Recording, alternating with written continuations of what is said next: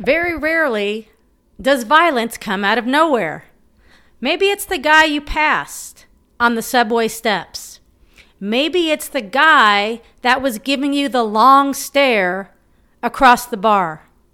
Or the man that was leaning against a wall when you walked out to your car.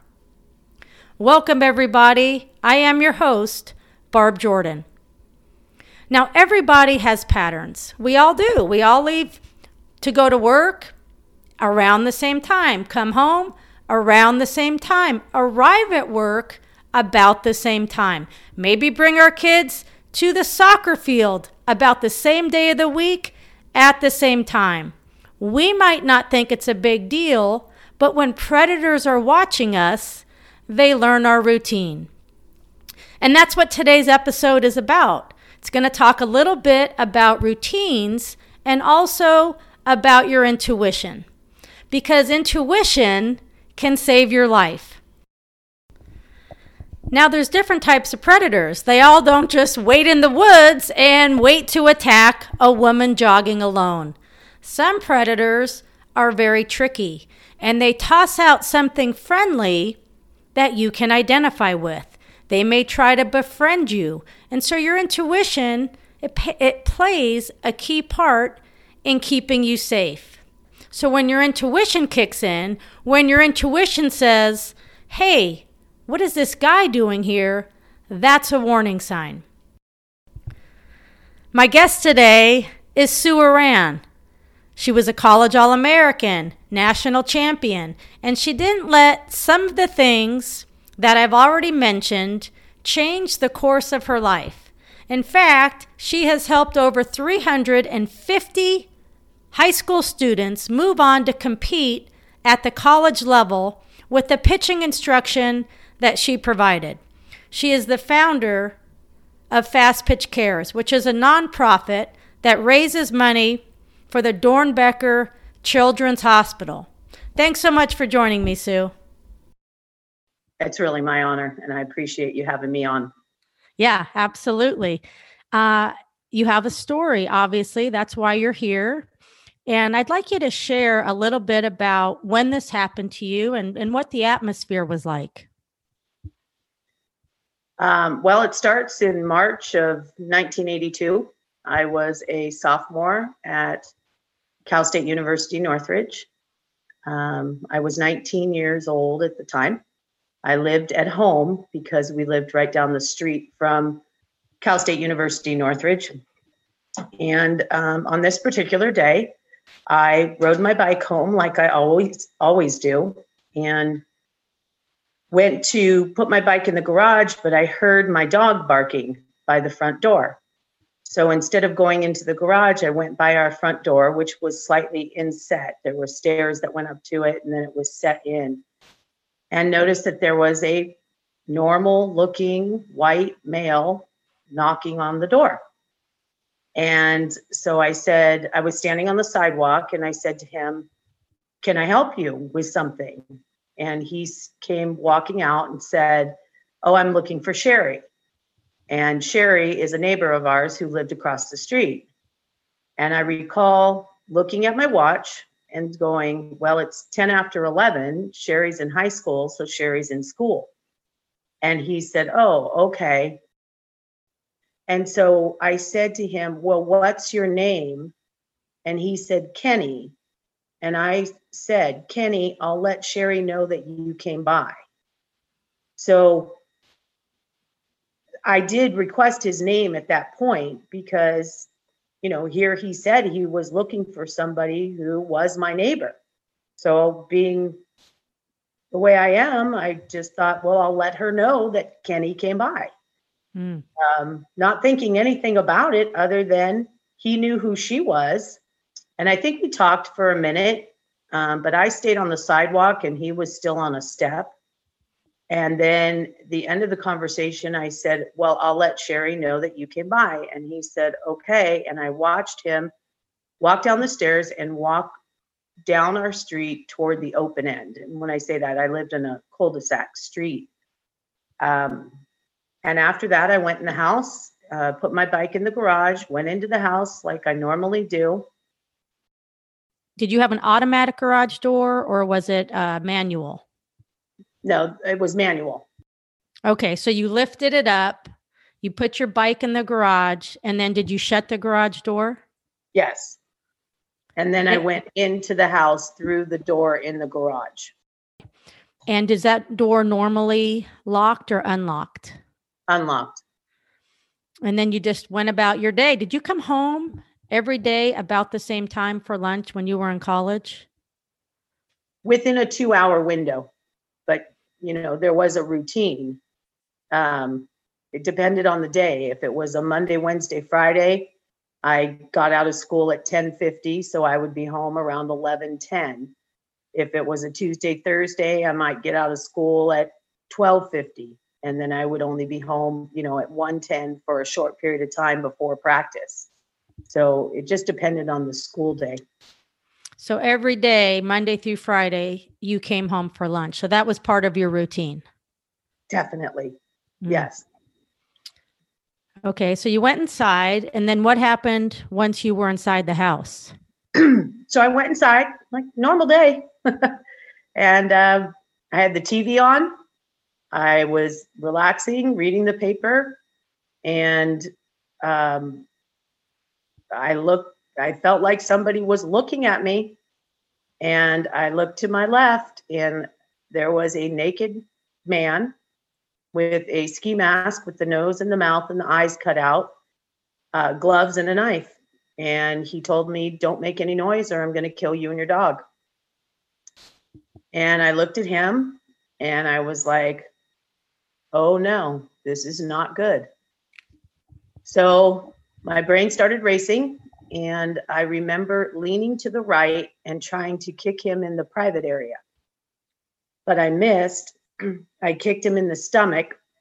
He barreled over, pulled on my leg, and in that moment when he pulled on me, I fell off of the couch onto my back, and now I was lying in between the love seat and the coffee table. And Melody, my dog, got on my chest and she was barking and growling, and he told me to get up and put my dog out. So I got up and I was walking backwards at that point toward the sliding glass door. And all I remember is thinking, okay, talk him out of this, find a way. And so I kept saying, dude, you don't want to do this. This is not you. Let's talk about this. Let's take a step back. You can still get out of this. And we got to about the kitchen table. And for some reason, I said, Kenny, you don't want to do this. And he freaked out, put the knife on the kitchen table and said, I'm not Kenny. And when he put the knife on the table, I scooped it up as quick as I could. And at that point, I was on the back side of the kitchen table in between the sliding glass door and the table. And he was on the other side. And I said some words that he better stay the heck away from me. I remember specifically the veins in my arm popping out. I had that knife in my hand and wasn't going to let go.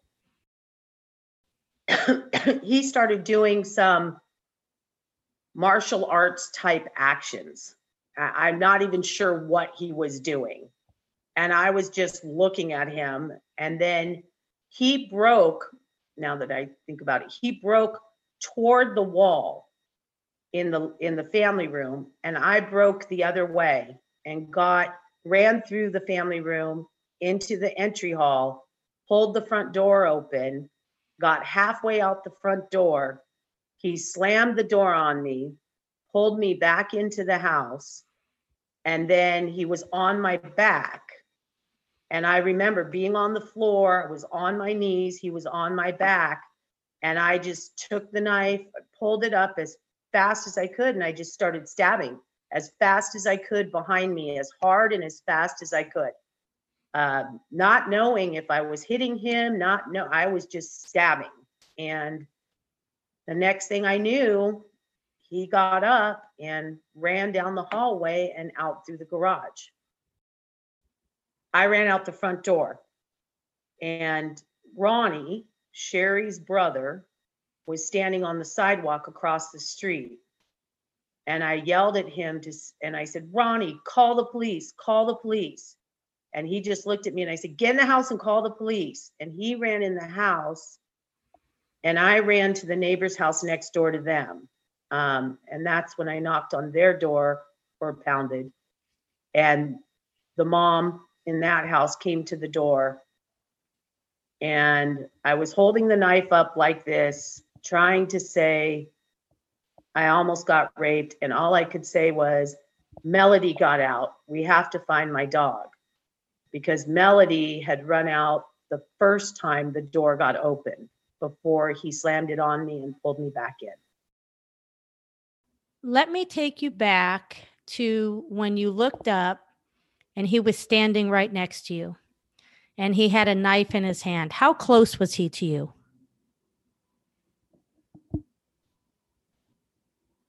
Two feet, foot and a half. I can only imagine the different thoughts and feelings that you had. I can imagine that you were probably surprised or scared, but somewhere along the way, you decided that you were not going to be a victim. At what point did you realize, what were you doing specifically when you knew that you were going to fight? I mean, all I knew was keep talking, just thinking. I mean, to this day, your brain is racing. You're like, keep talking. There's got to be a way. And that's what I kept saying is, you really don't want to do this. This is not good for you. It's not a good decision. I mean, we can get out of this, let's just talk about it. And I kept saying that over and over. By reasoning with him, by trying to buy time, and time is always a victim's friend, you were really trying to think about your move. You were going to make a move to get free. What was your moment of opportunity? When he put the knife on the table, I got angry and grabbed the knife as fast as I could. I remember scooping it up as fast as I possibly could. And then I was mad. What all of a sudden made you mad? I was mad that somebody felt like they could come into my house and hurt me. And obviously, based on the way he was dressed, or should I say not dressed, he had every intention of causing me harm. And that was not cool. It was not okay. And I wasn't going to at that point when I got the knife, I wasn't going to let that happen. I think there was another turning point on this, and it happened after he made a threat to you. What was the threat that he made? He said to me, don't make any noise or I'll kill you and your dog. And that's when my brain started racing. This is not good. What am I going to do? Looking back at that moment, at that specific moment, because obviously that's intimidation. That threat is a threat of intimidation. If you would have let him intimidate you at that moment, what do you think would have happened? He would have raped me. No doubt about it. His intention was to rape me. I don't know if his intention was to kill me, but definitely know his intention was to rape me. Looking back on this, and I'm sure that you have reflected on it a lot in your lifetime, you started this by saying that you had a pattern. And I believe that we watch people. It's just a natural human behavior. And some of it is with good intentions. Like, we know what time our neighbors leave in the morning. We know what time our neighbors come home at night. You're just watching, and people don't necessarily know that they're being watched. But it's quite a coincidence that at the time that you came home from your college course, this man was standing at your door. So I don't believe in coincidences. And you told me after this and after they did an investigation, why was this man originally in your neighborhood? He was working on the neighbor's roof. He was a roofer, employed by, I don't even know the name of the company at this point.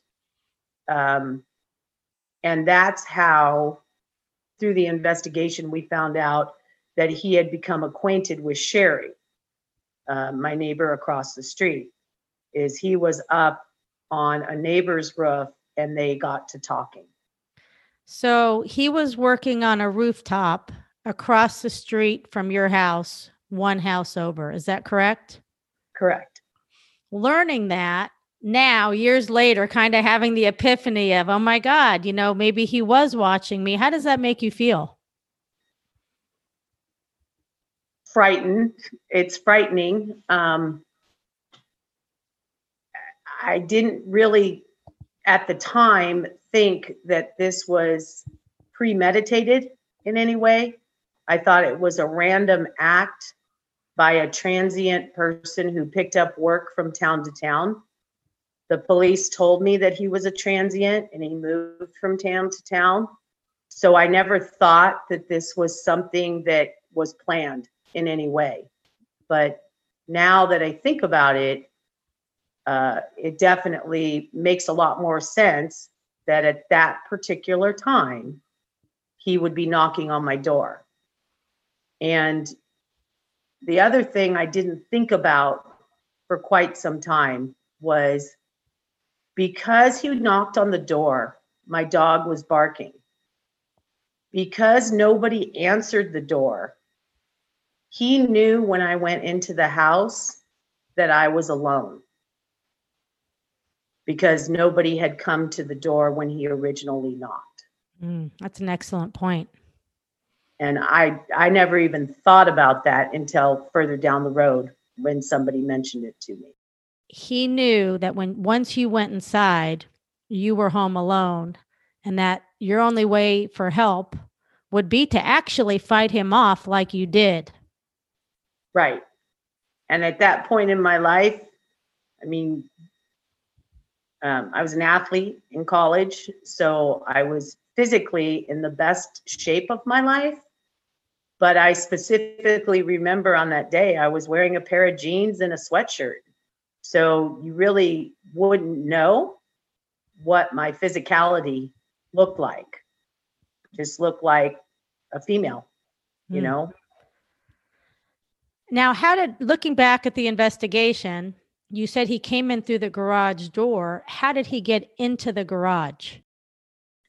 So he, according to the police, hopped backyards, went from backyard to backyard over the fences. And then our backyard was flat, and then it had a hill. And so he came up the hill, and in our backyard, there was a door that went from the backyard to the garage, and then a door from the garage into the hallway of our house. And according to the police, he hopped backyards, came in through the backyard garage door, and then in through the garage. And very, very old school, that it's your backyard. Why do you need to lock the door to your garage? And why do you need to lock the door from your garage into your house? How has that changed over the years for you? I don't leave a fence unlocked.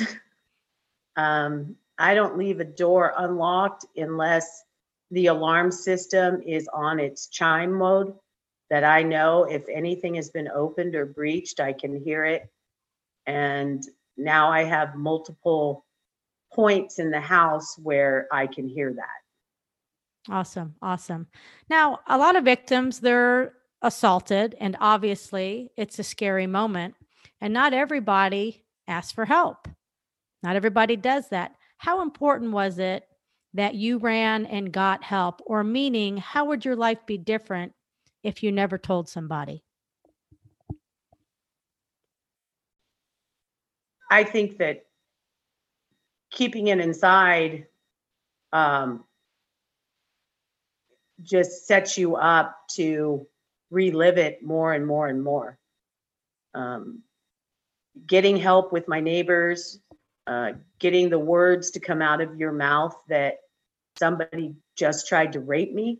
I remember, and to this day, saying those words was the hardest thing ever, because I think I was in disbelief.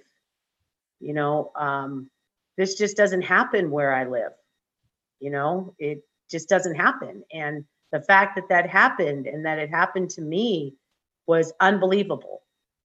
But getting it out there, ultimately talking with the police, having them do an investigation, ultimately them finding him and getting him off the streets is probably the best thing I could have done for me personally. And then for anybody else he may have attacked moving forward. Yes, I think that's the hardest thing, but again, if you don't report that, he's just going to go out and do that to somebody else. So again, a very brave move on your part. So, thank you for being who you are and for having the strength to do that. Obviously, there was an investigation, and during that time, I hope that you can share with the audience, the police officer made a comment to you, and you said that it always stayed with you. Can you share what the police officer said? When you're attacked, it is mandatory that you speak with a police psychologist. And so they take you through the situation, which happens immediately after the attack. And one of the things she said to me, which helped me, is the ability to defend yourself. Because you had the ability to defend yourself, you will manage this better than those who don't fight or try to defend themselves. Not that managing this was easy at any point, but I understood her point, because he didn't get what he came for. He got more than what he came for, and not in the way that he had intended it to go. And because of that one fact, it allowed me to feel empowered that, no, that's not okay. And no, I'm not going to just roll over and allow you to do something bad to me. But at the moment, I wasn't thinking that. I was just thinking,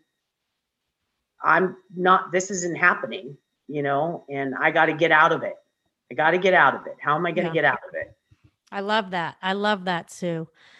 You actually played at Cal State Northridge, and their former head coach, Gary Torgerson, actually taught the team self-defense. And to most players, they walk around in today's world and they go eyes, nose, throat, groin. And although you didn't go eyes, nose, throat, groin, you knew at that moment when you were sitting in the love seat to kick him in the groin. How much, just knowing somewhere in the back of your brain that you had some sort of training on how to defend yourself, how much do you think that helped you in that situation? 100%.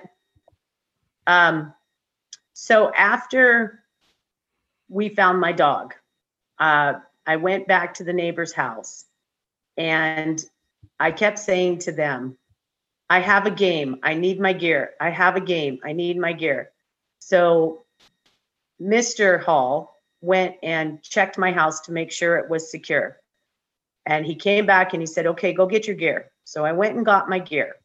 I came back to their house and they said, sit down and tell us everything that happened before the police get here. And I said, I have to call my coach. We have a game. And I specifically remember calling, I can see myself standing in their kitchen right now, calling our assistant coach and saying to her, I'm going to be late today. Don't worry, everything's okay.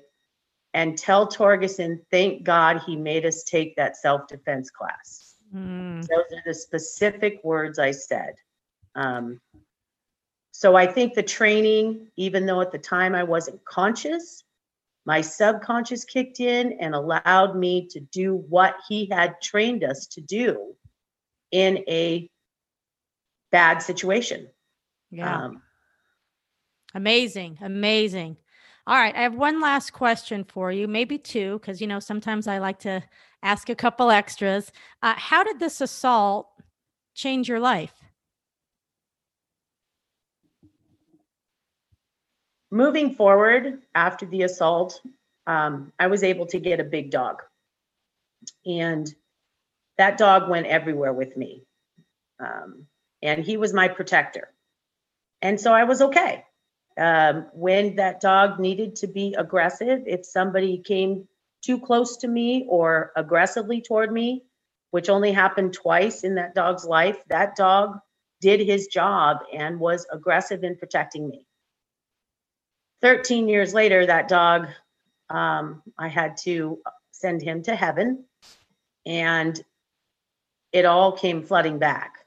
So using the dog as a crutch is basically what I did for the next 13 years, and not really dealing head on with what had happened to me caused me to slow down, definitely, and have some issues with functioning in my own home. And so after noticing that that was happening, I chose to go to counseling, which was really, really helpful, because even though I had to relive it, it allowed me to relive it in a way that made me feel powerful, that I was still moving forward with my life and doing the things I wanted to do. But I had to make adjustments in order to be able to function on the level that I feel is appropriate. So to this day, the event of that day is clear as day to me, but it doesn't dictate or define what I will or will not do. It's only made me more aware of my surroundings, more aware of paying attention, more specific in what I look at. We look at things and we don't pay attention to details. It's just like the big picture. I'm very detail oriented now. And protective. Yeah. What message do you have for women about staying safe? Make good decisions. You need to really think, is this a good decision? Should I be walking at 10 o'clock at night, from the store to my house? Is that a good decision? Or can that wait until tomorrow in the daylight? That's one thing I would say is, and be aware. I definitely would promote taking self-defense, knowing and having a plan. What if, think about the what ifs. What if I'm walking to my car and somebody comes up behind me? What am I going to do? Because I do think about the what ifs. There is not a time where I leave the market and go to my car and don't think, what if somebody comes up behind me? What am I going to do? Mm-hmm. Because if you can think about the what ifs, the hope is you never need to implement them, but you're prepared for them. Yeah. And I think that for some people, like to think that what if, they think, oh, that's scary, I don't want to think that way. But the flip side of that is, if something happens, that's scary, And so I think that's an excellent point that you're sharing with everybody. Yeah, I agree with you. I mean, it's more scary to not have a plan, right? It's better to have a plan and not have to use it than to not have a plan and be caught off guard. Yep. Again, when I leaned to kick him, that was a subconscious move that came from the defense class that our coach made us take. The talking came from the class he made us take. I'm sure of it. The anger came from, now I'm just mad, that was just not okay. But yeah, what if? Yeah. And then not use it. You're part of Always Bev, the ripple effect. Thank you so much for being so courageous today and sharing your story. It's been my honor, really. And the work you do, Barb, is amazing, and keep doing it. And I know you're helping lots and lots and lots of women to move forward and to be able to never have an experience like this. So thank you. Yeah. Thanks, Sue. Thanks for joining me. I know that it's not easy to share your story. I realize that. It took me over 30 years to share the story about my sister Bev and how it changed my life forever. But I want to give you the platform. I want to give you the platform to share your experience if you so choose. And this is why. One, it might be the healing moment for you, like we've heard in some of these past episodes. But two, it will allow so many others to learn. Because if we can't learn from each other, how will we know? How will we know the lengths and the extremes that some predators will go to? Women got to stick together. I'm a big believer in that. I'm your host, Barb Jordan. Thanks for joining me in another episode of Always Bev, the Ripple Effect.